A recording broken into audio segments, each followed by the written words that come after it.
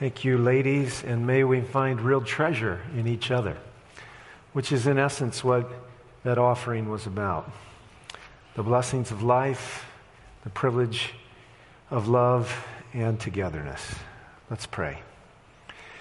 Father, we are on the cusp of a new year, and I pray that the decisions we make now would be decisions that would shape this year for your glory, for the well-being and the functionality of our lives. We put ourselves in your hands now, praying that the Holy Spirit would direct and that we would be sensitive to your impress. May this truly be a holy interaction with your word. We surrendered, you present, you teaching, and we following your lead. We thank you in Jesus' name. Amen. If you have your Bibles, open them up to the book of Mark, chapter 10, verse 51.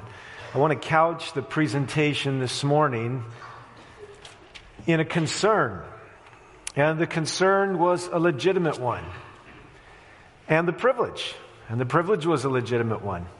This is the Roman account, Mark's account of Jesus' last journey out of Jericho to Jerusalem. And of course, he met a man who would not be ignored. His name was Bartimaeus. And Bartimaeus hears a stir in the crowd, wants to know what's going on, and he asks who it is. When he finds out it's Jesus, he stands up and starts crying, "Jesus, Son of David, have mercy on me." They tell him to be quiet. It's like pouring gas on a fire. He gets louder, and Jesus says, "I want to talk to him." It's a one-on-one audience with Jesus, although there's a larger listening group. And Jesus asks him a question. He says in verse 51, "What do you want me to do for you?" Now, that's a beautiful question. But there may be times when you don't want to tell everybody who's listening what it is that you want done. Take your Bibles and turn back to Matthew chapter 4. Matthew chapter 4, I want to lay the groundwork for where we are geographically. In Matthew chapter 4, we hear in verse 12 and 13 about the migration of Jesus from a man of Nazareth to a man of Capernaum. It says in verse 12, "Now when Jesus heard that John had been taken into custody, he withdrew to Galilee. And leaving Nazareth, he came and settled in Capernaum, which is by the sea in the region of Zebulun and Naphtali." Turn over to chapter 9. Chapter 9 is where the narrative begins in the book of Matthew that we're going to focus on today. And I just want us to get a picture in the flow of history with Jesus. In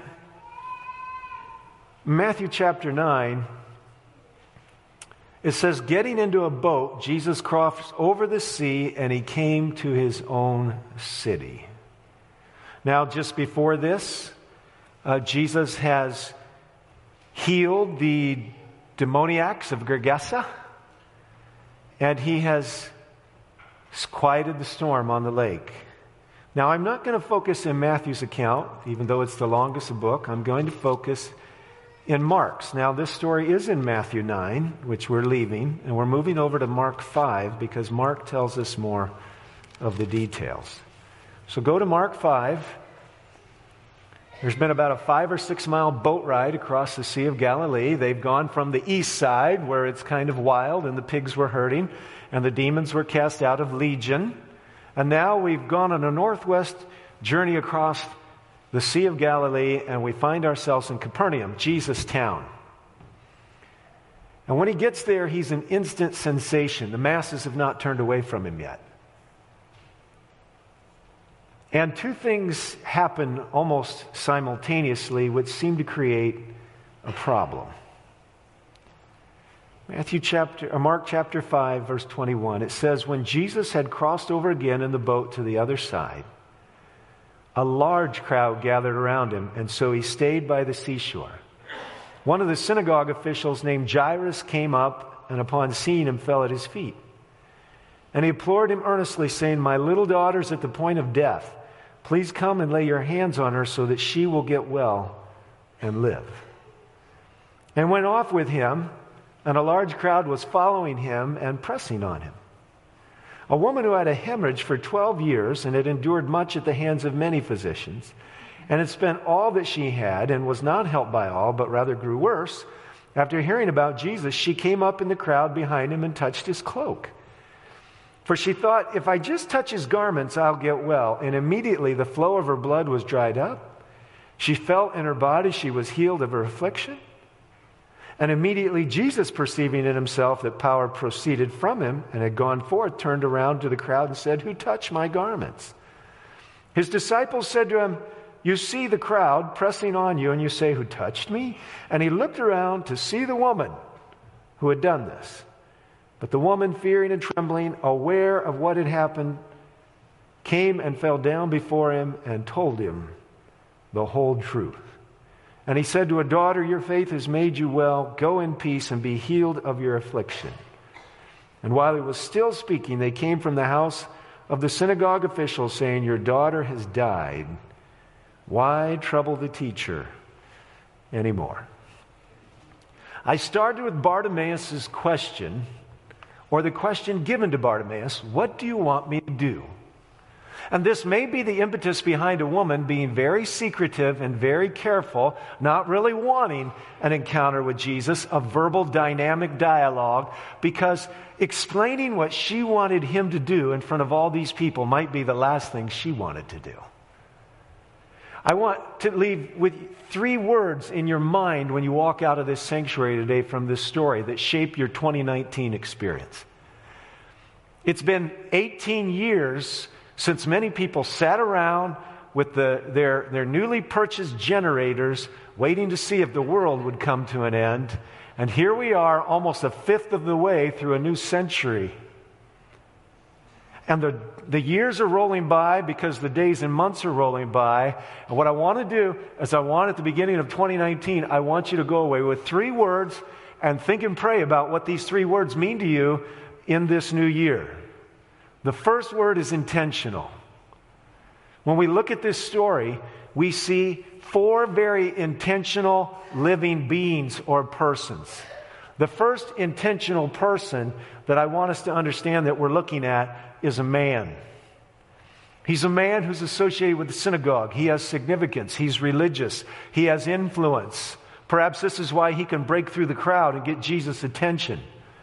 This man is intentional because his heart is walking around on the outside in the form of a 12-year-old girl. Mark doesn't tell us she's 12 years old. Luke tells us this. For 12 years, one woman in the story has been sick, trying to get better. And for 12 years, one man's heart has been bonding deeply with a little baby he held in his arms, and now his dear sweet one who's slipping away. If there's intentionality in this story, it's certainly in the life of Jairus, because it doesn't matter to him how many people he bumps into and probably has an entourage making away. He will see Jesus. The second intentional person in this story is obviously the woman with the flow of blood. She's had trouble for a long time. The Bible tells us that she's had 3 major parts of her life rearranged: her physical well-being, her financial well-being, and her social well-being. She's afflicted with some type of disease of which we know not what it is, but it is limiting her relatability in social, spiritual settings.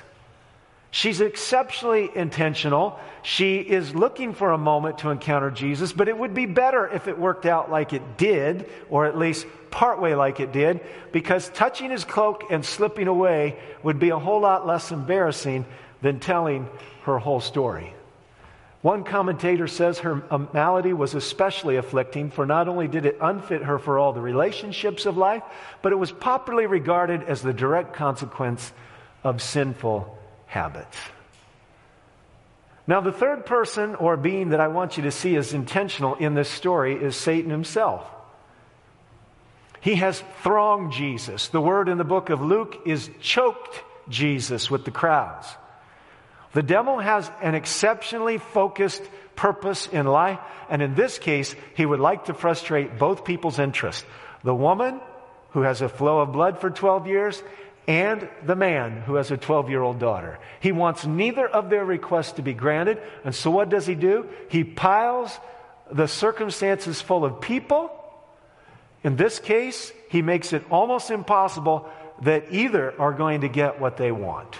Now, we know that the story has a big interruption in it, which I don't want to get to quite yet, and that there's a pause long enough for the woman, probably middle-aged, probably not elderly, this middle-aged woman, maybe even young, we don't know, but there is a long enough pause for her to tell her story. I highly doubt that that pause is the substantive reason why Jesus wouldn't make it on time to see Jairus' daughter. But there is at least three intentional individuals in this story: Jairus, the woman, and Satan. Now, trouble tends to bring our lives into focus. We don't like it. It's not something that we have to come into focus, which is why my first word for you this morning is intentional. I want to know how intentional. God wants to know how intentional you are about what things ought to be evaluated and what things ought to be changed in your life as you point forward. Some of the decisions you make right now are going to change the direction you go farther down the road. If anybody should be intentional, since we know there's an end game and there's a meeting of Jesus, it ought to be us. We ought to say in our lives, this matters, this doesn't. This is an opportunity, but this privilege or responsibility is more important. But the most intentional person in this story is undoubtedly Jesus. Jesus has a plan, and in Jesus' plan, there is the ability to heal Jairus' daughter, and there's time enough to talk with a woman who's been suffering for a long time with the wrong ideas about his father. Jesus is the big interruption in this. It's not so much that the woman touches his clothes, is that Jesus stops everybody to have an interrogation and then a dialogue about it. Jesus is not stuck, though, because the only instrument in Jesus' tools box is not chronological. It's not that he has to be to Jairus' house in the time frame that Jairus thinks. Being just on time or just in time in Jairus' mind is different than that is in Jesus' mind. What's out of bounds for me and for you is not out of bounds for Jesus. He has 1,000 ways to heal every disease or fix every problem that we don't know anything about. Jesus is man, but he is also God. And in this story, we see 4 very intentional people. Now, the crowd has some measure of intentionality, but none of their intention can be equal to these 4 individuals. Now, I'm here to tell you today, Satan wants to choke your life with so much opportunity and so many commitments in the wrong places that you won't be available for the divine encounters that'll change your life. Intentionality is something that we have the privilege of having. You have freedom over most of the elements of your life. You have the power to choose. You're not living in an oppressive society.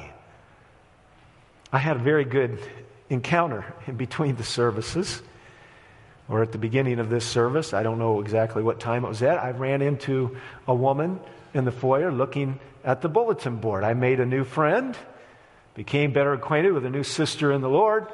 I learned their names. I met their family. I found out about their journey. And they said something that they couldn't know was very similar to something I had just been thinking about as I was reflecting on this message. As one of them is pursuing a college goal, the other one is waiting. Why? Because there's 2 little beautiful children in this family who need, in this case, the divine intentional touch of the one who brought them into this world. Their mother will be the one that is guiding them. Now, everybody may not be in a position where this is possible, but with intentionality, it's more possible than you might think. I think about my studies, my own pursuit of higher education, how I put it off once. I put it off twice, had permission both times. I put it off a 3rd time. I even bought my books. But there was something very intentional about my life. My children were in a phase of life where I knew they very much needed an available father. That intentionality has shaped my life. It put off a goal that I had farther than I thought I might want to put it off. But I want to tell you today, in the middle of my waning years as a parent, I don't have the first regret. I'm a free-thinking individual guided by the inspiration of this book and the spirit of prophecy and a living, guiding shepherd, Jesus, who is intentional about bringing my life into focus and a picture of his Father into focus through my ministry, and I'm following him. Intentionality. How intentional are you? Are you bouncing through life like a ping pong ball based on inconsequential and unintentional dynamics, many of which are strategized, engineered for you through the devices that are around you? It was only 3 months ago that we had our iChristian weekend, and we listened to software engineers and social media experts tell us that these devices are intentionally engineered to engage you and not make you the master of your life, but make you a functionary of the stimuli around you. How intentional are you? Some of you may need to say, I will only be on this so long. I got a new one recently, by the way. It's a new old one. It was brand new. It's just about 4 or 5 models older than the ones that a lot of you have. And it's okay if you have one. This just happened to fit my priority systems, my budget, etc. But on this one, I get a little weekly reminder of how long I've been on it every day. It's okay, I don't really need it because I use it primarily for what I need, not for what they want me to use it for. Intentionality. Jesus is the most intentional person in this narrative. He stops the show. He asks, who touched me? And everybody's incredulous except one anonymous person in the group. She knows what he's talking about. This is an amazing story. Amidst the press of the throng and the push of the masses, Jesus can distinguish between a person who really connects with him and one who doesn't. You may be surrounded by Seventh-day Adventists or surrounded by other Christians. That doesn't mean they're connecting with Jesus, and you can't just march along with the herd and think everything's going to be all right. There is a purposefulness, a prioritization of our choices and our living. Jesus is the shepherd of our life. He's the giver of our gifts, and he's the architect of our future. And as we go forward, we've got to let his intentionality be the intentionality of our lives. Otherwise, we're a functionary of Satan. Oh, yes. Hundreds of people, maybe thousands, walking along the seashore. There's at least 4 people there who have a purpose. And that purpose is, one is to thwart the ministry of Jesus. 2 are to find and experience the ministry of Jesus. And Christ himself is there to have a living encounter with one of them. The second word I want to put in your mind as you anticipate 2019 is the word social. You might say relational. Why does this matter? Because in the Western world, especially in America, we are so individualistic that we're focused on what we need or what we want, and beyond that, well, it's just everybody else is for themselves. I want you to understand that this encounter was prematurely made social by Jesus. She could have come up to the back of him. She could have touched the hem of his garment. It could have been provisional without being social. She could have gotten what she wanted and called that the end of the story. But Jesus says, no. It's interesting. He stops the crowd. He says, who touched me? Peter looks at him and says, are you joking? But the spirit of prophecy says that looking toward the woman, all right, imagine this. You know. The Bible's very clear in verses 28 and 29, or 29 and 30. Immediately the flow of blood stopped. Immediately Jesus knew power had gone out of it. And so can you imagine being in the crowd somehow? There's a little spot that's opened up around Jesus, and he's looking right at you, and he knows what happened, and you know what happened, and he wants to know who touched him. Jesus insisted, Ellen White says, upon knowing who had touched him. And finding concealment vain, she came forward trembling and knelt at his feet. And a couple things happened. Number one, he calls her daughter, which if she thought she was exiled through some kind of poor choice, this is a reinstatement of her royal position in the family of God. He affirms her faith, which makes her touch different. Instead of being angered, Ellen White writes, at her presumption, Jesus commended her for her action. Woman, daughter, it's your faith. Jesus wasn't going to leave this as a superstitious encounter where he's got the power and all we've got to do is touch his clothes. This will happen later in the gospel, it's recorded, and also in the book of Acts. But at the end of the day, Jesus is going to make this a very social moment. Now, he has an encounter with the woman, and the woman has an encounter with God. The Bible tells us in verse 33, she told him the whole truth. She tells her story. I'm not going to say every absolute little bitty embarrassing part, but most of the embarrassing parts. She confesses her faith. Spirit of prophecy says, in the hearing of all the multitude, she told Jesus the simple story of her long and tedious suffering and the instant relief that she had experienced in touching the border of her garment. Her narration was interrupted by her grateful tears of joy and of perfect health. What a testimony meeting, which had been a stranger to her for 12 years. Yes, social is the word I want to put on your 2019 top 3 words of the year. I don't know what they'll pick as a word of the year for the nation and the world, but I know the 3 words that I think Jesus wants to be ours. Intentional. I'm making decisions. I'm evaluating where I've been. I've thought about where I'm going. Is this what I want? Has the devil crowded my life up with things that are okay but aren't good when it comes to thinking about what God's saying and what my priority system is? Social. Jesus has a social encounter. He wants emotional connection with this woman. He wants spiritual intimacy. He doesn't just want to let her pick what she wants off the shelf as a Christmas present and walk away stroking it saying, wonderful, wonderful. He wants a connection with her. And he also wants her to have a connection with him.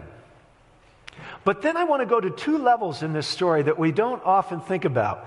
There's a social dynamic between the woman and the crowd. Oh, yes. Your Christian journey is not just about you and Jesus.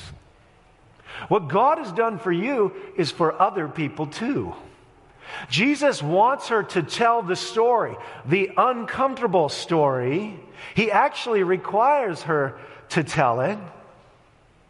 And if you had just a moment to reflect on it, think about how uncomfortable that would have to be. Now, I know we're living in a society where you can barely drive down the road without seeing things that you need to make a covenant with your eyes not to look at. I know we're living in the age of the liberated discussion where nothing's taboo and nothing's sacred, and you can talk about sexuality and intimate dynamics of people's lives as if it was just like talking about tennis.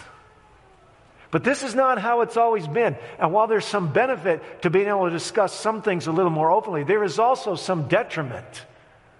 And in the age in which Jesus is dialoguing, this woman is having to talk about things that probably only her husband, if she had one or has one, would know about, and maybe her family members. She's telling things that might have some looking askance at her, looking down their nose at her. Jesus doesn't leave it there. How easy is it today for us to be anti-social? How rigorous are our social motivations and skills? I'd like to suggest to you that even modern secular social science could validate the fact that we seem to have less and less interest in each other and more interest in our own stimulating opportunities. So I'm more comfortable being in a crowd, connecting with you. I mean, it's a strange thing to me. There's a certain generation, they don't want you to call them. Don't call. And mind you, I like a good text. Texts are fast and simple, and I can squeeze them in a meeting. I might be able to notice it. I might go hours before I even notice I've gotten it. But there is a new social dynamic, and that is, don't call me, just text me. Now, mind you, I'm not against texting. I actually love it. If you listen to my voicemail on my phone, it'll tell you if you really want to get a hold of me, shoot me a text because I'll see it faster. And by the time I get to a voicemail, the problem may be fixed. Or the issue may be handled. But you know what? There is a fair amount of social laziness that has built into our society. And it used to be that one of the great dynamics of entertainment and engagement was actually face-to-face, person-to-person, in your presence dialogue. Now, we've come to the place where, like religious consumers, we pick and choose. Oh, that's for that generation, or that's an old-timers thing, and while there are some things that are dedicated to certain people groups, subgroups in our church without a problem, there is a whole host of things, and certainly our main spiritual services that are for everybody. And I want to ask you a question. How did this woman have an idea that she could get healed by touching Jesus' clothes? Where did she get this idea? We're pretty early in the story of Jesus. Nobody else has had this happen to him yet. Where did she get this idea? Where did she get the idea that Jesus would even heal her? Where did she get the idea that it would be okay for him to be touched by her? I'll tell you where she got the idea. This is not a bombshell. She heard it from somebody else. And you know, we are benefited. There's a social encounter between us and this woman, though she's long since deceased, because Jesus required her to have a social encounter with him. She was blessed. The crowds were blessed. And we are blessed. We know what happened to her. She could have slipped in and slipped away, and it was all a done deal, and nobody would be any the wiser for her interaction, except Jesus said, no, this is not just to be provisional. This is to be social. I want a connection with you. The crowd deserves to hear what you've done. And we're listening and reading, and I'm preaching today about this story because of the social dynamic. Now, I want to ask you, how is your sociability in the family of God?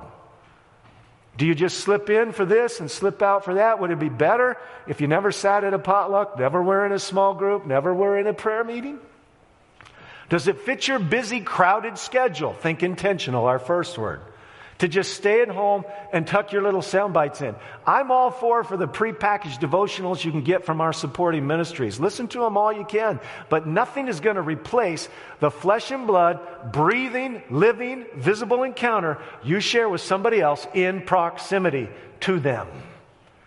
We need to come together. Social is the second word. Jesus could have easily given her what she wanted. Jesus was in the crowd. She could not get close to Jesus, so Jesus got close to her. Read the Spirit of Prophecy.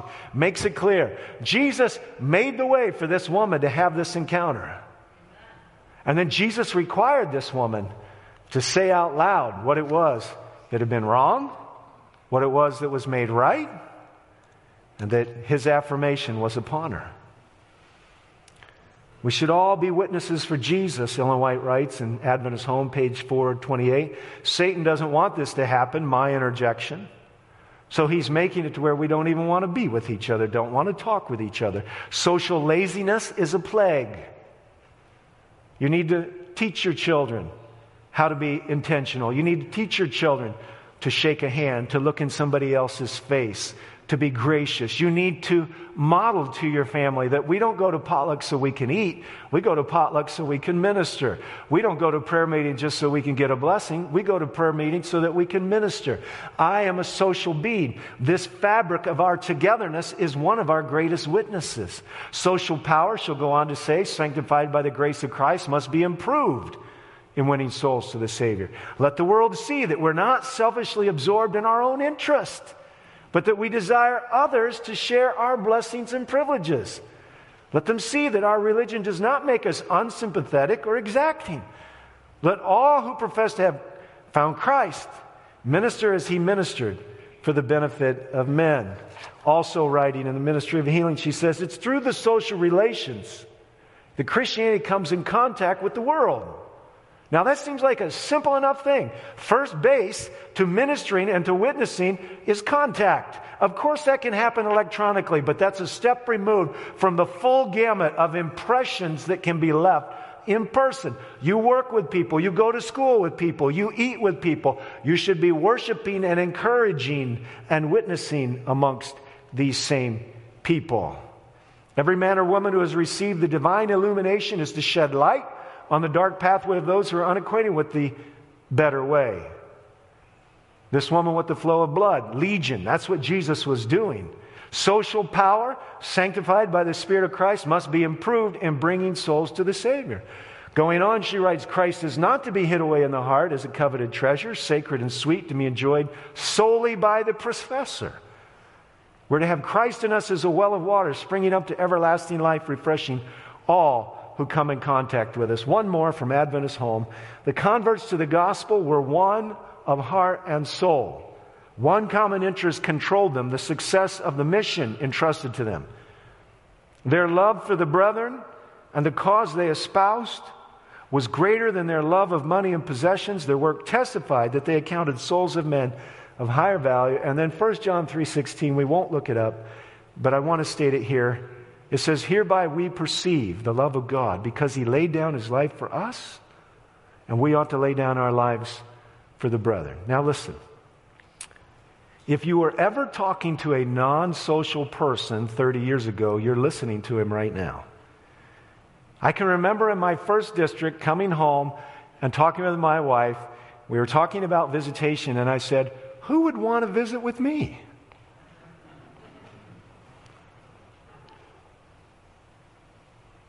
Slowly over the years,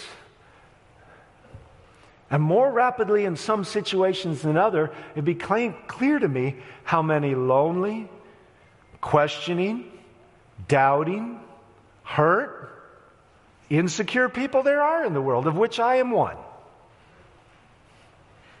I want to remind you that everybody is insecure until they're made secure. This is what healthy families do. This is what healthy church families do for each other. Every advantage you have as a family, every advantage you have as an individual makes you a debtor to those who don't have those blessings. But if you hang out at home and feel your life so full of all the wonderful opportunities that your money, your education, and your social position gives you, you might be missing out on following the Savior into that social encounter where you're supposed to give something away. In other words, what is one of the witnesses of the 21st century going to be from the Christians? Yes, I've got money. Yes, I've got education. Yes, I've got opportunity. Yes, I've got networking. But you know what? I'm not taking advantage of all my opportunities. I'm dedicating my life to reach the world for Christ. This is the point. And it takes work. I'm different than I was 30 years ago. I'm going to tell you what motivated me to change. One thing. Love from God for people. All it takes, I remind you, you feel uncomfortable in a group setting? Just look for the person that looks more uncomfortable than you and go visit with them. This is how it works. You don't have to wade in as the great sanguine, the social charismatic of the group. Just go look for somebody to make feel more comfortable and more secure than you do, and along the way, you'll go with them. We are a family, but sometimes we are so loosely connected that we don't like each other before we don't know each other. And I'm afraid this is a problem throughout the layers of our governance, throughout our church. We've gotten a little bit too big. We thought that focusing in things like small groups and taking the time to be connected is wasted. We've got too much to do. We're being pressured by the crowd to get things done. But the truth of the matter is, with the love and the oil of love lubricating the machinery of what our mission is, we'll get a whole lot more done because there'll be a whole lot less evil surmising and doubt and distrust. You won't pluck the cords of my insecurity quite so quickly when you understood where I came from.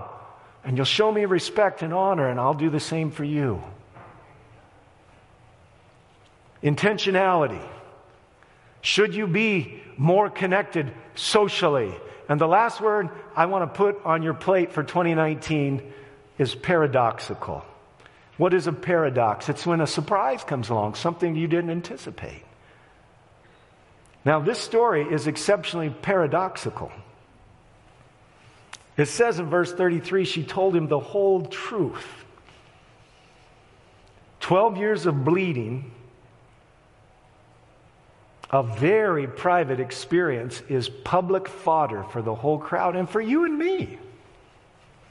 I highly doubt that half of this congregation would really like their medical journeys to be thrown out for everybody to know about. And the other half probably wouldn't either.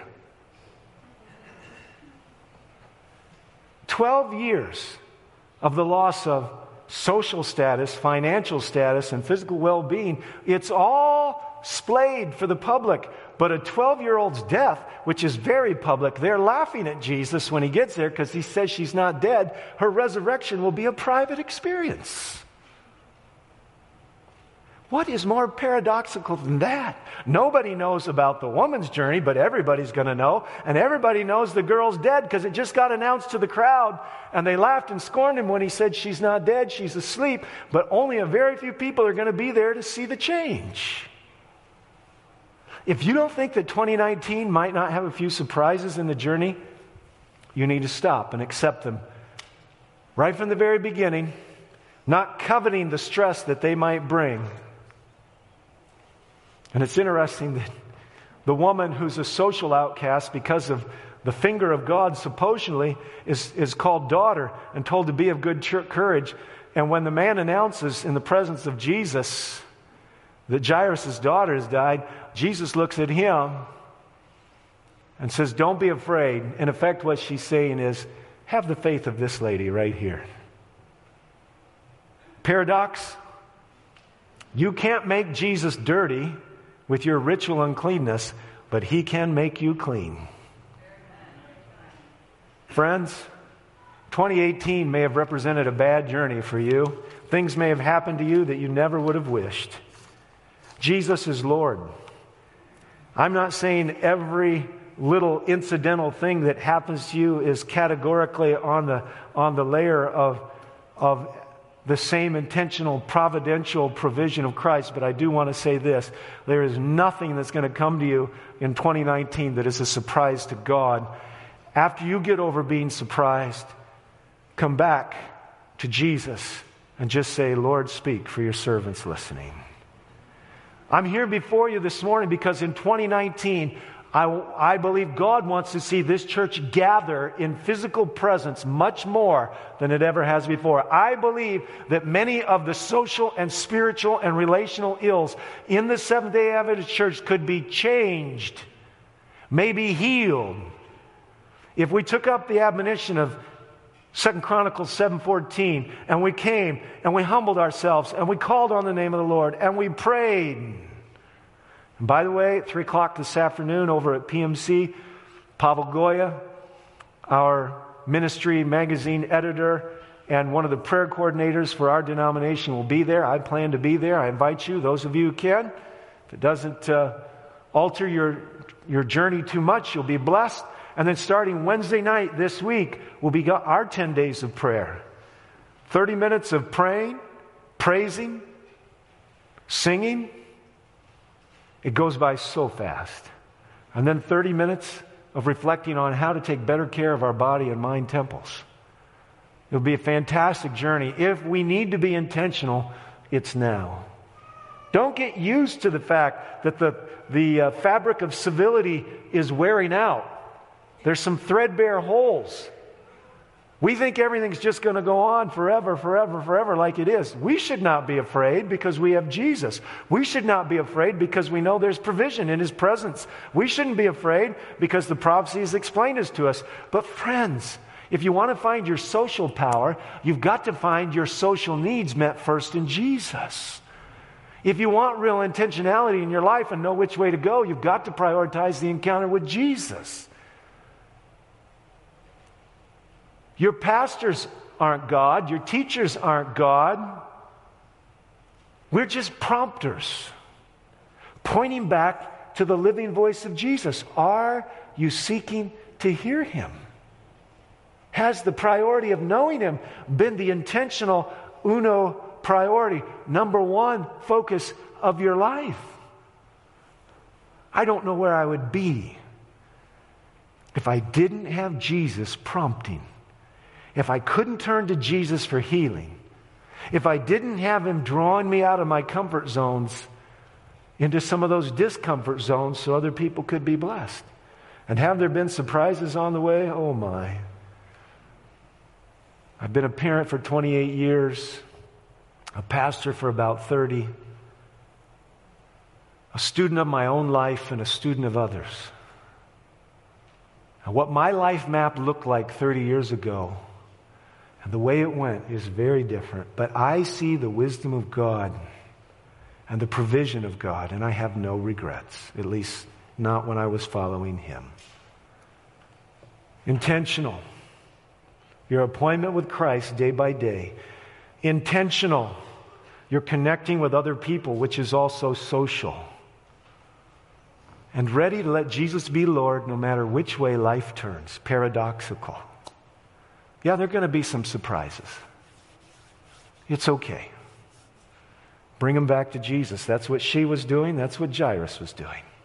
Don't let Satan crowd your life from an encounter with Jesus. May God help us all to draw near to Him in this new year. And I'm pleading with you, friends. Could we let go of some opportunities? Could we let go of some time wasters so that we could have an emotionally intimate, spiritually connected walk with Jesus and with each other? Don't be too busy. Soon enough, Jesus will appear. And too many things that seemed important will seem trifling then. May God help us all to be intentional, social, and accepting of Christ's lordship in any of the surprises that are, they're paradoxes. We didn't expect them. Why did Jesus make me do this? Because He knows best. I'm inviting you to make this journey with me. Seek first the kingdom and trust Him on the rest. And that peace passes all explanation. And from a secular point of view, all understanding. But it's yours as the precious gift of Christ, who knows you personally and is looking to have the same kind of encounter with you that He had with her. May God help us in 2019.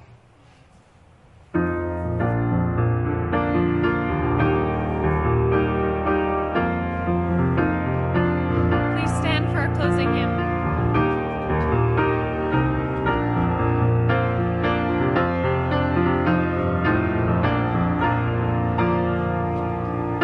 Be silent,